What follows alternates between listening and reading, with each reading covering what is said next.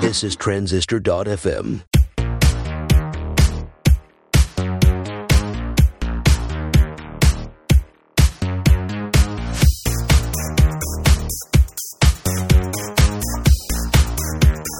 Justin Jackson here. Welcome to the Product People Podcast. This week, David Heinemeier Hansson of 37 Signals. They just did something that took a lot of people by surprise.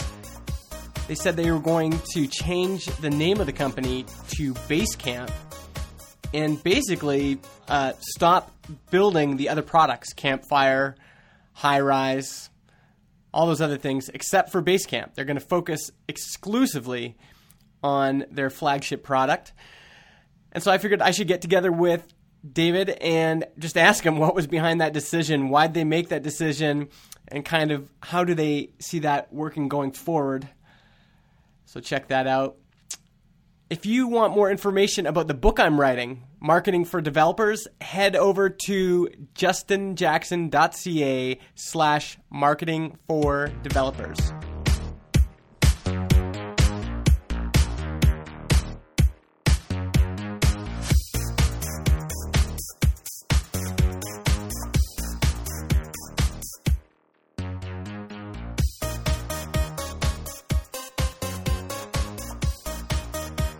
Hey, this is Justin, and I am with David Heinemeier Hansson. How's it going, David? Good. How are you? I'm doing well. It's snowing here in British Columbia. Where are you right now? I am in Spain. No snow, but a little bit of rain. A little bit of rain. And you were doing some racing there? No, right now I'm living here as I do about a third of the year or so. Yeah, cool. Just to escape the Chicago winter. Yes, it's a little brutal there right now. I was looking just this morning, and I think right now it's 11 degrees. So here in Marbella it's 65. So you're happy to be there. Absolutely. Right on. Cool. All right, so let's get right into it. You guys over at formerly 37 Signals made some pretty big changes. Maybe just tell us what were the two announcements you made this past week. Sure. So we announced that, first of all, we're going to work on one product going forward. For many years, we've worked on a lot of different products. We've worked on Basecamp was the original product. We've then worked on Backpack, Tadalist, Highrise, Campfire, all these other apps that we've been starting over the years. We've accumulated kind of a large portfolio of products. And what we sort of learned doing that was that that's hard to do when you have a lot of popular, growing applications and you want to do well with all of them. So we sort of decided that couldn't continue because the trajectory that was going to take us on as a company was very foreseeable, that we would have to be a much larger company to do all of these applications justice. And we'd already sort of been internally positioned like this for a while. Since the launch of the new version of Basecamp, that has been the predominant focus at the company. All the other applications in our portfolio hadn't really gotten a whole lot of love. And that just didn't feel great. It didn't feel great to have active products in your portfolio that you were selling that you weren't dedicated to and fired up to be working on simply because you couldn't. We're a tiny company. We have 10 programmers right now out of the 40-some people we have at the company. Like, most people have that as a single team working on something small somewhere, right? And that's our entire company. So there's just limits to what we can do, and especially when it comes to sort of this new world of applications, where it's not just about making a web app. Basecamp today is on the iPhone, it's on Android, it's on mobile web views, it's on all these sort of different ways you can use it. And we have all these ideas for how to make it better, that even when we today use 100% of our company to work on Basecamp, that still feels stretched. So how are you going to fit Highrise in there? How are you going to fit Campfire in there? How are you going to fit all these other apps that in and of themselves also deserve that kind of dedication and that kind of focus? Well, as I said, we hadn't really been doing that for the past couple of years, especially since launching a new version of Basecamp. And we just came to the conclusion that that was actually the right thing to do. It was not something for us to feel bad about, feel guilty about. It was something for us to own up to and recognize that that was how things were going to be, and then commit to it. So that commitment that we were just going to work on one product, that Basecamp was going to be the one app going forward, that all our energy would flow into and all our dedication would flow into, naturally led to the second announcement, which was that it doesn't really make a whole lot of sense to have a company called 37 Signals that just makes one thing, Basecamp. That's just confusing. It's already confusing today. When I talk to people and I tell them about where I work, I usually say, oh, I work at 37 Signals, and they're like, what's that? And I go, oh, yeah, we make Basecamp. Oh, Basecamp. I know Basecamp, like we use that here, or my brother uses that, or Basecamp just has a lot better name recognition outside of the tech circles. So it felt natural that we should commit to that as a company as well as the company name, focus everything around it. One of the things we talked about, just having our paychecks be signed by Basecamp, like that really puts the focus on who's paying for this, like the customers of Basecamp are. Yeah. Right? So it's just easier too, like less things. We're all about less stuff, less complication, less shit going on. And if we can just be one application, one company, one name, that's simpler living. So that seems very appealing. The drawbacks, of course, is that both Jason and I and many others at the company and many fans are invested in 37 Signals as a name. Like I've been working with an app for 37 Signals for what, 12, 13 years? Basically, it's a rounding error to consider anything else I've done in my professional career. Like, my entire professional career has been for 37 Signals. So there's a lot of emotion attached to that. And I think that was why we took a while to come to this realization that being Basecamp was the right thing to do and be, because it just we had a lot of invested in 37 Signals, and I think it's kind of like writing, right? Where they say, kill your darlings. Yeah. Don't fall in love so much with a paragraph or with a sentence that you can't take it out for the greater good. And that was what we realized that 37 Signals was. It was a great paragraph, it was a great sentence, it was a great story, and it was a great legacy, but it didn't have to be part of sort of our future. And our future would be simpler if we were just dedicated to one thing. I see you have the tweet up on your screen where I was saying, if you're not working on your best idea, you're doing it wrong. This was something I said back in 2010, and I continue to believe it, and I'm happy that we can live to it even better. That this is, we try to have a very congruent company, like do as you say and say as you do, and it feels great to sort of be closer to that. So yeah, that was a long ramble. No, that's good. That's good. I think a lot of people are interested in how you and Jason make decisions behind the scenes. And so was this one, because I remember you talking about this idea of, I've been working on my best idea for a long time, and it seemed like you were hinting that your best idea was actually Basecamp. So how did you guys decide to do this? What was that process like? It's funny because we've been talking about it on and off for some time. We've been talking about Basecamp being our best idea. I've mentioned that for a very long time because that's been true since I joined 37 Signals, that Basecamp was our best idea. It was our biggest business. It was where most of our customers were. It was what we were most well known for. It had all these sort of good things going for it, right? And I usually talk about it in the context of entrepreneurship. A lot of people have a fascination with serial entrepreneurs, that you're not a real entrepreneur unless you can do it twice, right? Yeah. That, well, maybe the first time you're just lucky. Do you know what? So fucking what?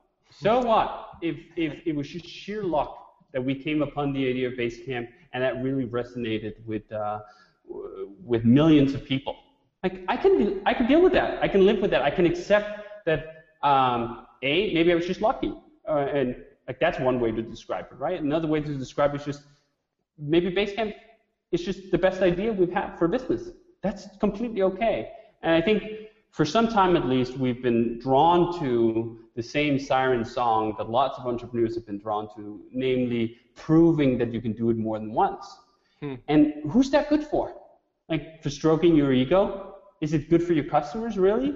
I don't necessarily think that it is. Actually, I don't think that it is. And I think that that's why, or I don't think that is why we've made this choice, that we come to this acceptance.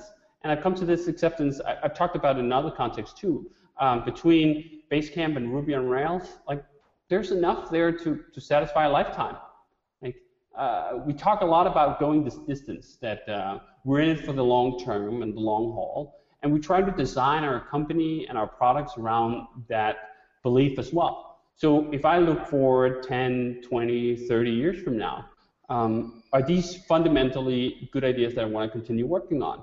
When I think of something like Basecamp, helping people make progress on projects together, is that going to grow out of fashion? Like, as a mission statement, as something you're invested in? I don't think it is.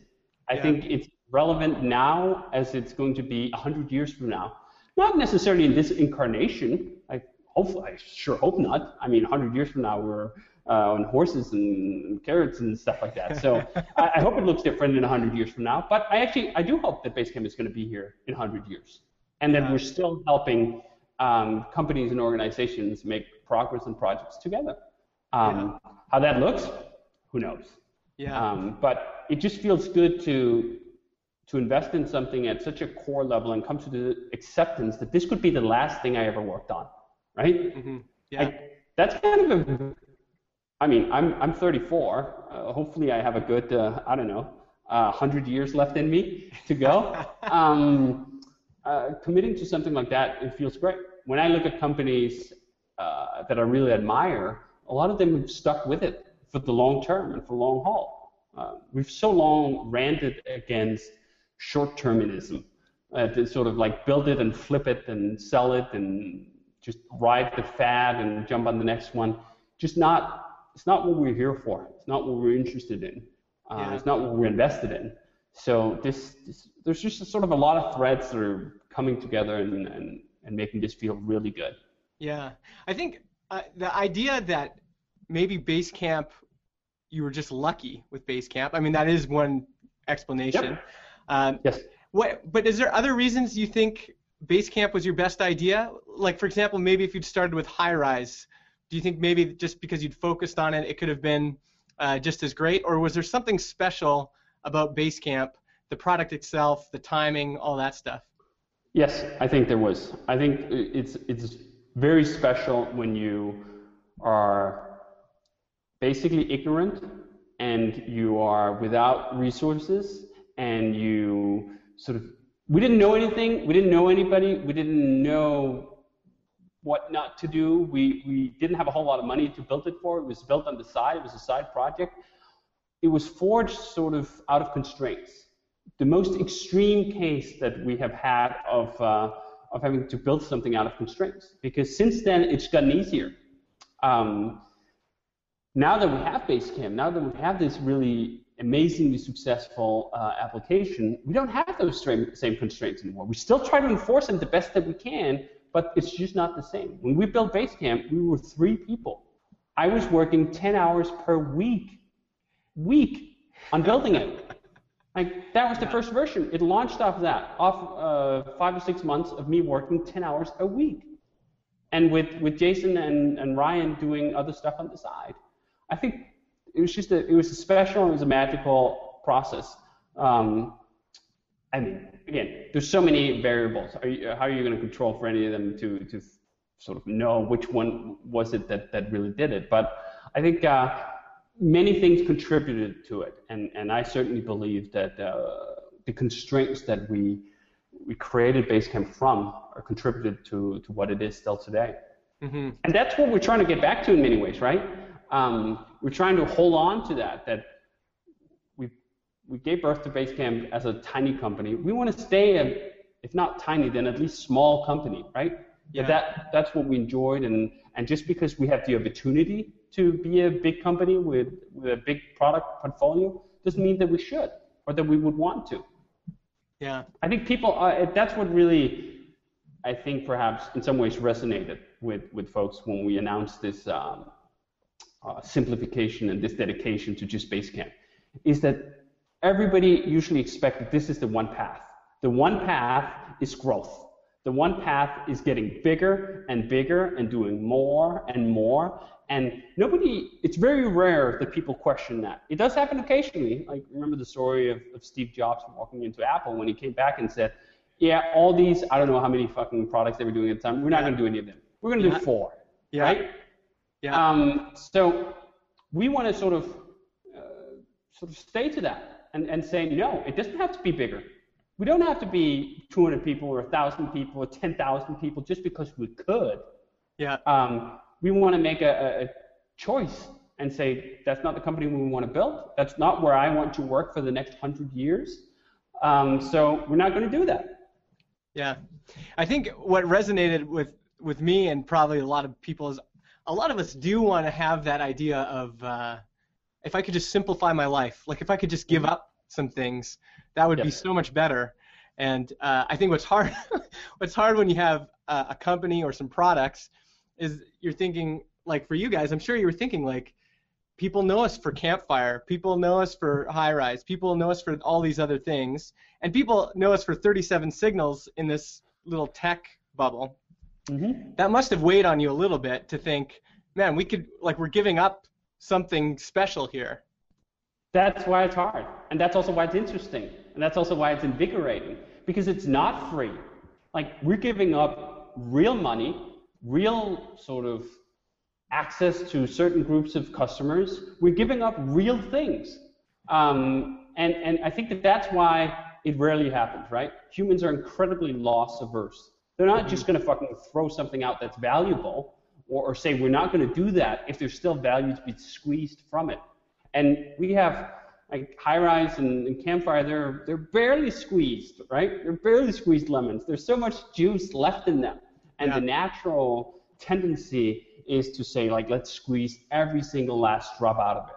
And what we're saying is instead, nope, we're going to let somebody else do that. Like, we're not going to get all the juice. We're going to sell it before, or even if we can't do that, then continue to run it unsqueezed. Like, we're simply going to say, like, all this economic value, all this influence, all this good stuff we could have gotten from it, we're not doing that. Yeah.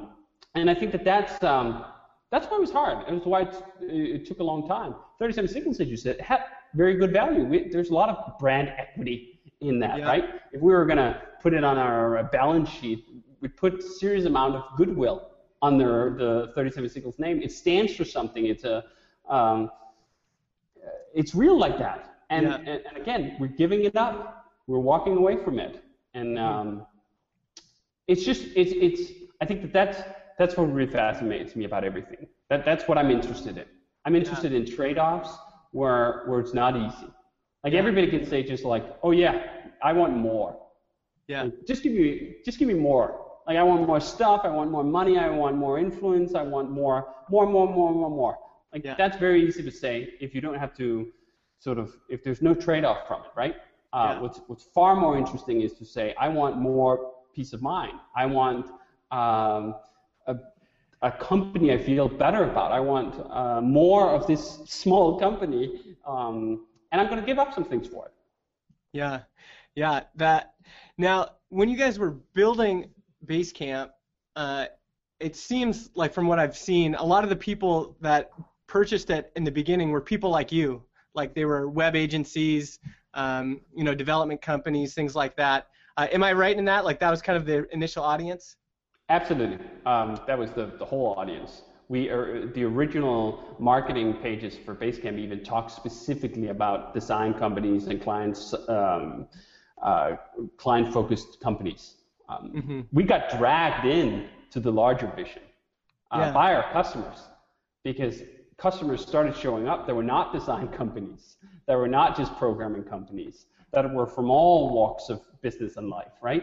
And they said, hey, this is great. Like, I don't know why the hell you're just saying this is for design companies. It works great for my architecture firm. It works great for my nonprofit. It works great for my school. It works great for my church. It works great for all these other things. And we went, figure that out.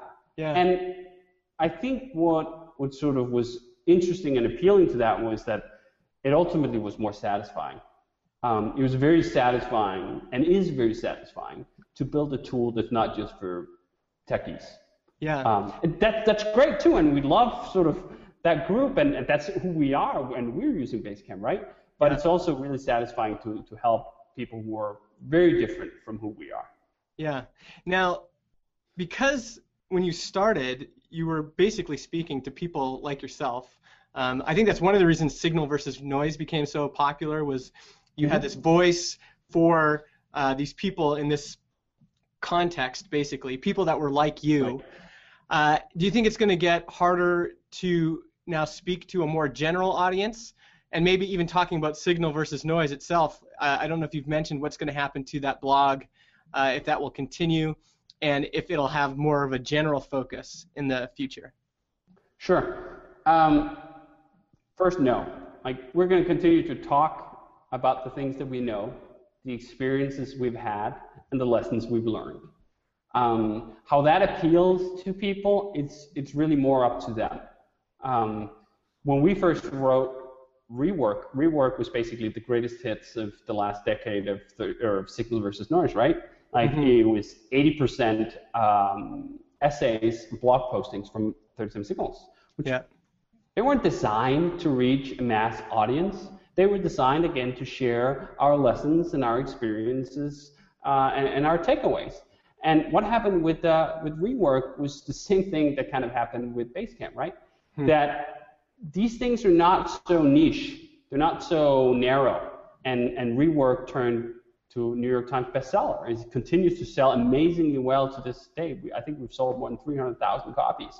Wow. So obviously, the message has resonated with a far greater group of people than we imagined. So I think in that sense, don't change anything. If we were to say, oh, well, now we're Basecamp, we're just Basecamp, we got to appeal to more people, let's stop fucking swearing all the time, or put on a suit, or try to speak in generalized business language so that we can appeal to a broader mass, try to become more of a gray goop. Yeah.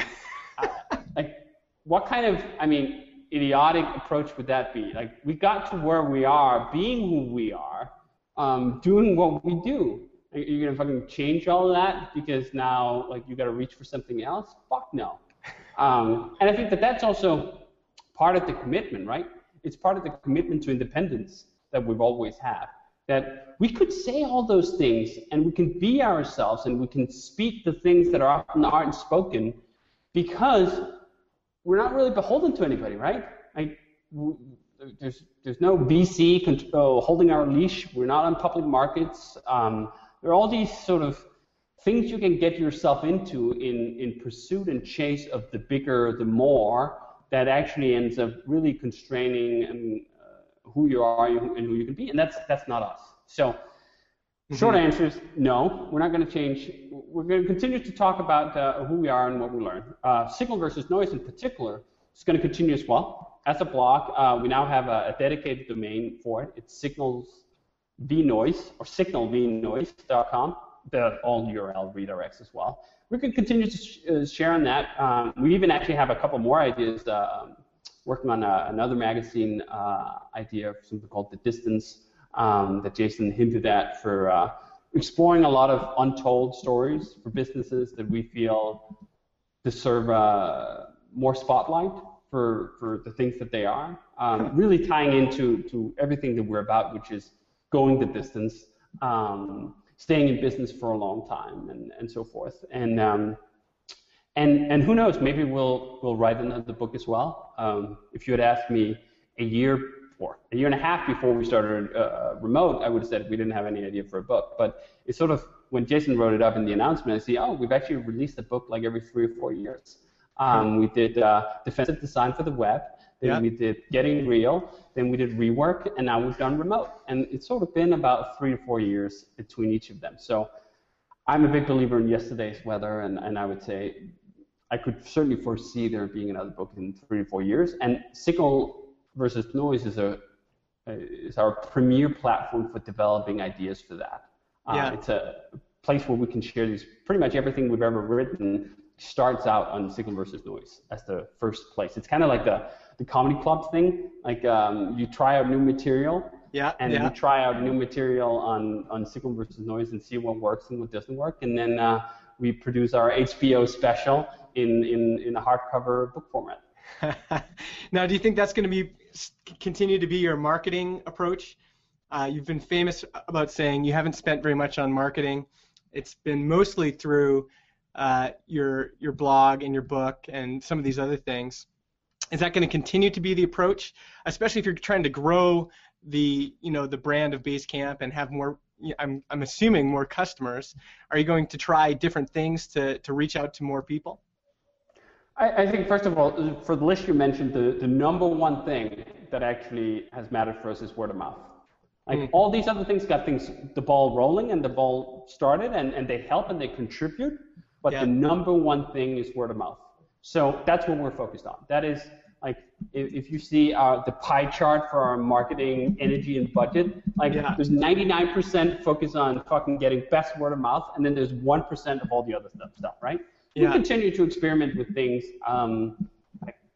It's not very focused, to be honest. The only thing that is focused is sort of our approach to the audience and sharing what we learn. So that's a great strategy and that works, but it's secondary to focusing on word of mouth. And how do you focus on word of mouth? Well, first of all, you make a fucking great product that people want to buy and they want to tell other people about it. Then you have exceptional service. And that's one of the things I think we perhaps haven't spoken as much about over the sort of last few years is just how much we've invested in having exceptional service. For the first, 3 years, more years, Jason responded to everything himself. And I don't think even Jason would argue with this point, but having a founder of a company write all the customer support emails, having somebody so close to the product, having to deal with customers who say, hey, what the fuck didn't you have that feature, right? Moron. That's not a good recipe for keeping calm and carrying on. Are you saying that actually happened one time? It happens daily that people tell us we're idiots for not having a certain feature, not doing things a certain way. And in their minds, we are. And everybody comes to a product with their own sort of set of baseline assumptions about what it should be and could do for them, right? And why the fuck don't they do this? I fall into this trap all the time. We all fall into this trap all the time. And we usually go to Twitter and we're like, why doesn't this product do exactly the thing I want it to do, right? Not knowing that whoever built it didn't build it just for us, right? Mm-hmm. Anyway, so we learned that lesson eventually, that having a great customer support team is different from just building a great product.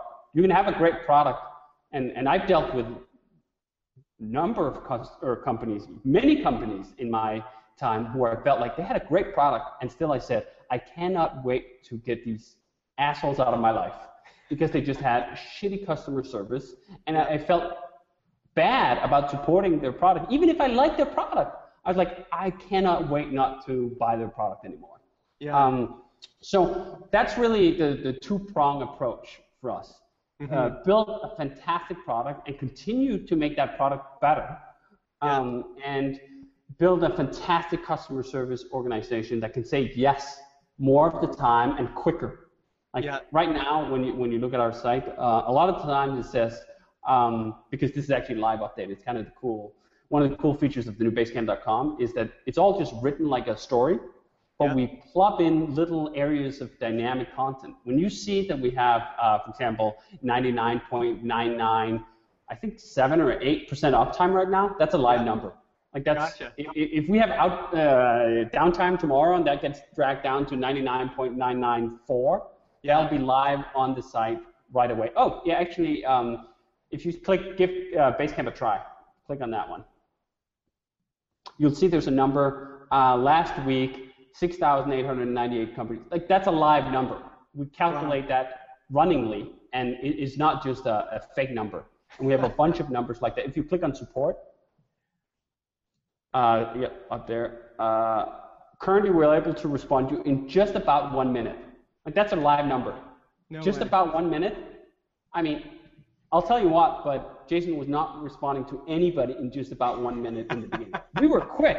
I mean, compared to a lot of things, like I've been dealing with Iberia, the airline, and they say, oh, you can wait up until 21 days to get a response on an email. Like, we were fucking Speedy Gonzalez in the beginning when we were responding to people in like a few hours. Yeah. But we've really just tried to take that up a notch. And one of the investments we've been making recently is make that true for everybody in the world. Like we've been US focused for a long time in our customer support. Yeah. And we're extending that such that it's 24/7. Whether you're in the UK or the US or Japan or Australia or whatever, you should get a respond in just about 1 minute. Yeah.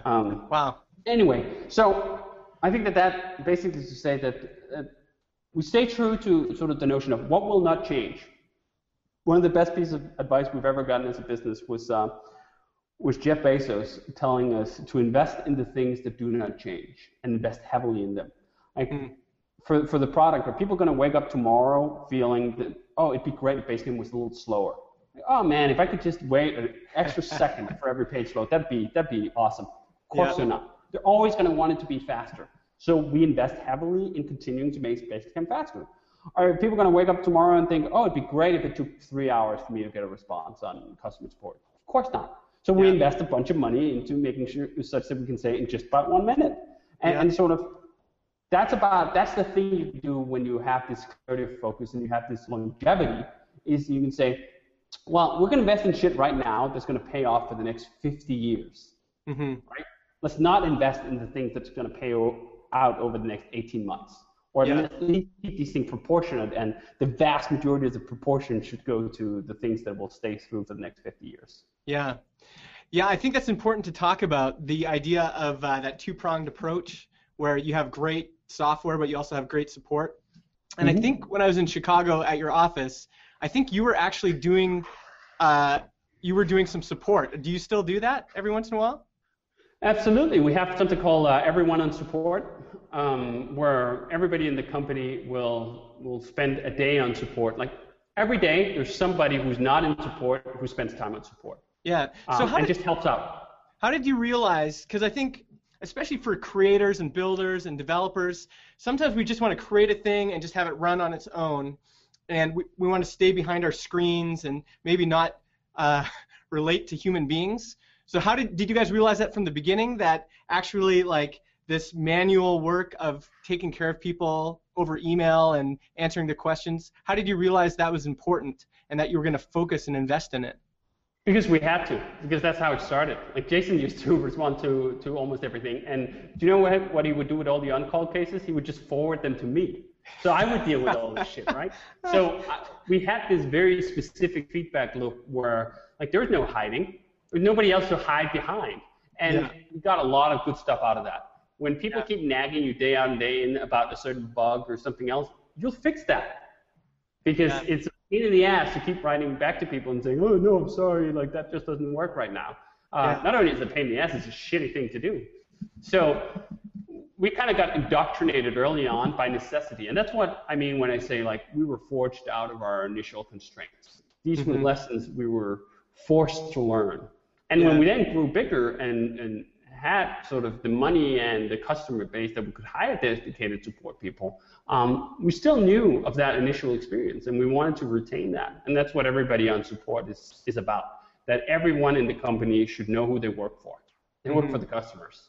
Yeah. Like, it also feels great.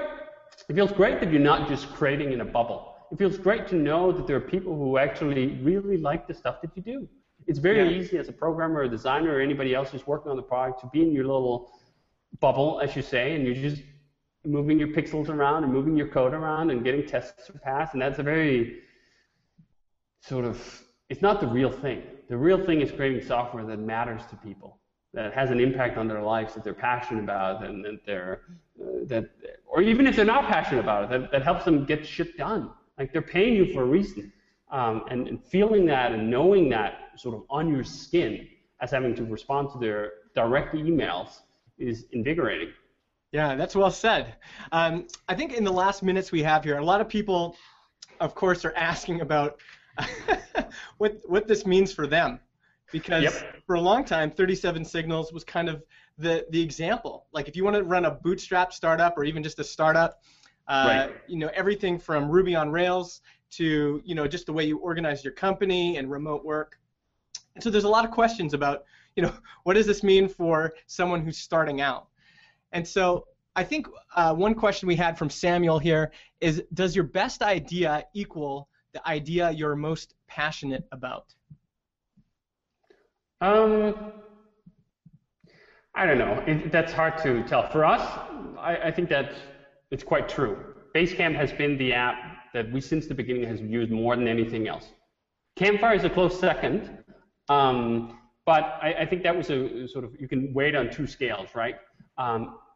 Campfire is vanishingly small speck in the grand sea or beach of Basecamp. Now I'm really mixing my metaphors. But it's such a tiny thing. It was very important to us, and we're passionate about using it, but it didn't appeal to customers in anywhere remotely close to the same way that Basecamp did. So from very early on, even though we're passionate about Campfire, we're passionate about Basecamp, it was clear that Campfire wasn't as good as an idea. It wasn't on the same scale of Basecamp, at least not in its current rendition, right? Yeah. So that helped us answer the question of which is the better idea? Well, it's Basecamp, because we love it and we use it. That's true for Campfire too, but also millions of other people love and use Basecamp, and not exactly the same amount of people love and use Campfire. Yeah. I think what's going to be helpful in all of this is to realize the different stages that a company or people can be at. Like right now, you guys are giving up on Campfire, but that doesn't mean that a little team of 3 using Ruby on Rails couldn't build some sort of group chat and make a profitable company out of it. Oh, absolutely not. It's just that we looked at the eggs that were in our basket, right? That's what you got to do. You got to look at what you have. And out of the eggs in our basket, there was Basecamp, shining very bright to a point where nothing else was really shining in comparison. We could have been a happy company. I could have been a happy developer if Campfire had turned out to be our best idea. And instead of being the company we were a significantly smaller company, but we could still run it in the same way. We could still talk about things and so forth. It just so happens to be that our best idea was a little brighter than that, and we went with that, and we were happy with that. Yeah. We have, I think it's Vegas Kid, and he wants you to go back to the beginning when you had all those constraints and it was gritty and it was hard. And what was it like to make that first 10K a month? Once Basecamp hit 10K a month, can you talk us through just those initial feelings of having built something? And I don't know what's significant about 10K. Maybe that's there's something here. Maybe bring us back to that moment there. Sure. So for us, it wasn't even 10K, it was 4K. So our initial goal for Basecamp was that after 1 year, if Basecamp could make us 4K a month, that would feel like that was great. That was our goal. I don't know how the hell we picked 4K. I think maybe it was something like it was 2 or 3 37 Signals Expresses or something like that that we were counting it in. But we had that as the goal, right? And it was the goal that after 1 year that would be it. Well, we hit that goal after 3 or 4 weeks. 3 or 4 weeks we had 4K of recurring revenue, and we were like, holy shit. We thought this was going to take a year, and it took closer to just 3 or 4 weeks. This is amazing, right? Yeah. And yet amazing would be so pathetically laughable for any other sort of company today, especially if it's a VC-backed company. Could you imagine 4K a month? People would be laughing and laughing and laughing for you to have that as a goal. Yeah. Yet that was our goal. That was where we started. And it didn't exactly go hockey stick from there either. It took more than a year before Basecamp was just making enough money that our tiny group of, what were we, 3 or 4 people at the time, 4 people, 5 people, that we could say, okay, I think we're confident enough that we cannot do client work anymore. It would just pay the bills. Nobody's fucking getting rich off anything at this point, right? Yeah. If you look at the runways of most companies, they need far, far, far faster growth than that. Our growth was pathetically slow. Yeah. And yet, that's, I think, again, is one of those informing things. We are where we are today because of that, because we didn't have any fucking hockey stick. There were not millions of people knocking on our door after just a few months. In fact, if you looked at our audience at the time, it was even more pathetic. People talk about like today, 100,000 people on Twitter, like that. That's a fair following. Like how many people have 2,000 people following them on Twitter or on their blog? A fair number of people, right? We had 2,000 people following SVN on RSS at the time. Like that was the size of our audience. We really did not start with a lot. And that was okay. Like we took our sweet effing time. Basecamp just celebrated 10 years. 10 years. Like that's a long fucking time. We spent a lot of that time just slowly but surely building like a few more customers, and then the power of compound interest and compound growth sort of finally at some point kicked in, and things were doing really well. Yeah. Now, a lot of people are wondering if specifically if Campfire-like features might make their way into Basecamp. So in general, we don't comment a lot on future features, but what we have actually said in the prospectus when we talk to people about Campfire and possibly acquiring it is that under no circumstances will we sign a non-compete. That, as I said, the functionality of Campfire is very important to how we run our business.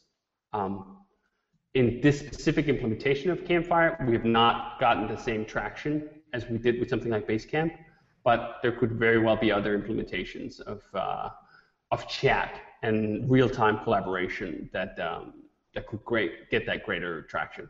And we still need something, right? So it's actually funny because we tried a competitor's product for a month. Like we had not worked on Basecamp or on Campfire for a long time, right? Yeah. And people were getting a little restless and like, well, there might be something better out there. So we tried a competitor's product for a month. We switched the entire company to use that to teach us about what that would be like. And it taught us a lot of very interesting things. But it remained that we just care deeply about real-time collaboration, and it's a huge part of how we run things. And then at the end of that time, we were very well informed about all the things we didn't like about that other product, and we realized that we are incessantly not invented here when it comes to those kind of things, our core tools of collaboration. And we felt like, well, we can fucking do this so much better. Even if we haven't so far invested a whole lot of stuff in Campfire up until that point. So that's a very roundabout way of saying, yes, we're exploring all sorts of things for future versions of Basecamp, including ways to do chat or real time or whatever. All right, that's good. Maybe we'll close with something like this. You know, for a long time you built products based on this idea of scratching your own itch. So, you know, Campfire came out because you were scratching your own itch. You had other products like Tada lists and your job board, all these other things. So are you guys going to just ignore those itches now when something comes up? Or do you think in the future there might be other things? I mean, technically you're still running WeWork remotely as well. And you just kind of spun off Know Your Company. Know Your Company. So is that something that you might do in the future, or are you guys saying, nope, this is it, Basecamp forever? We're pretty much saying, nope, this is it. And we're going to say no to more itches. And we might say that some of the itches that we have will find their way into Basecamp in ways where before we might have said, oh, let's start a new product for it. Maybe there are ways that Basecamp can scratch some of these itches. But we're also just getting more confident in saying no. There are lots of things that I all the time, especially when I use other people's products, think, God damn it, we could build this much better. And resisting that urge is a big part of sort of the maturity, I think, that's come with being content with what you have and the direction that you're going, and that it can't just be more and more. Yes, so what if we could write a better, I don't fucking know, help desk system or something? Help desk is one of the things we can look at right now, because since the acquisition from Salesforce.com, Desk.com has gone down the fucking tube, right? Mm-hmm. So we're like, could we write something better ourselves? And It's very hard to resist that urge when you're a builder and you know how to build things, right? But you have to, at least at the grand scale, you have to resist the vast majority of those urges. And that's part of focusing on your best idea. Like, you have a million ideas. Everybody has a million ideas. If you try to work on all of them, none of them are going to be great.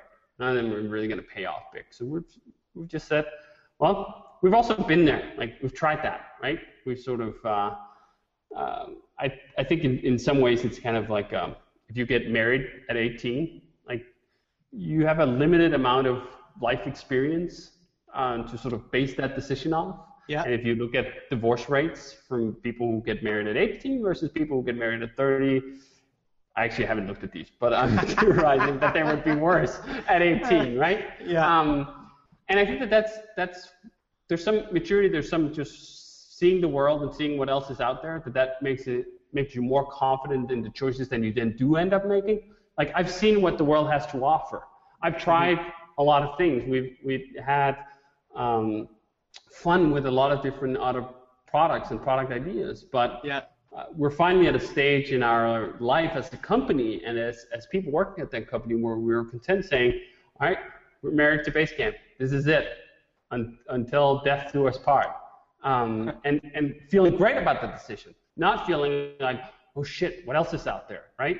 What else could we have or could we do or whatever, which I think is that inevitable sensation you're going to have when you haven't seen the world, when you haven't tried a lot of things, when you haven't, in our case, launched a bunch of different products. We've now launched all the products that we need to launch to figure out and know who we are and what we want to be and where we're going in life. Yeah. Well, that's good. Let's leave it there, David. Thanks so much for your time today. My pleasure. Absolutely. This is fun.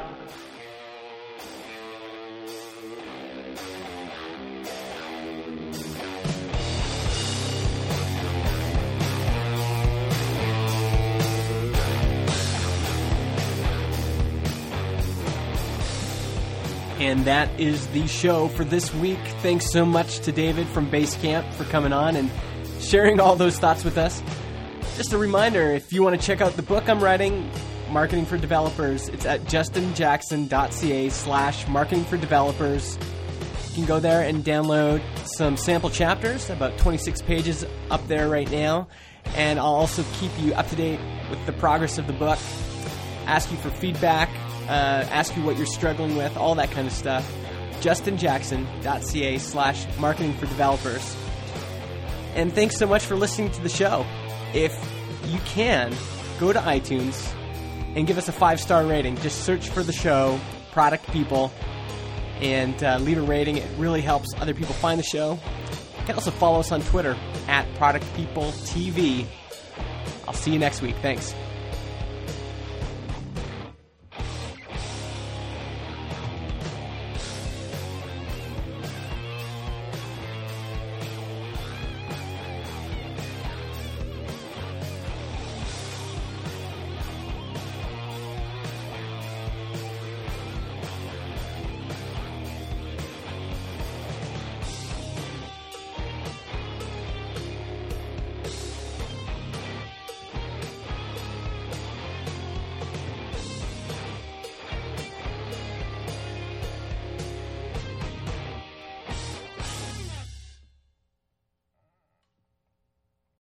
Podcast hosting is provided by Transistor.fm. They host our MP3 files, generate our RSS feed, provide us with analytics, and help us distribute the show to Spotify, Apple Podcasts, and more. If you want to start your own podcast or you want to switch to Transistor, go to transistor.fm/Justin and get 15% off your first year.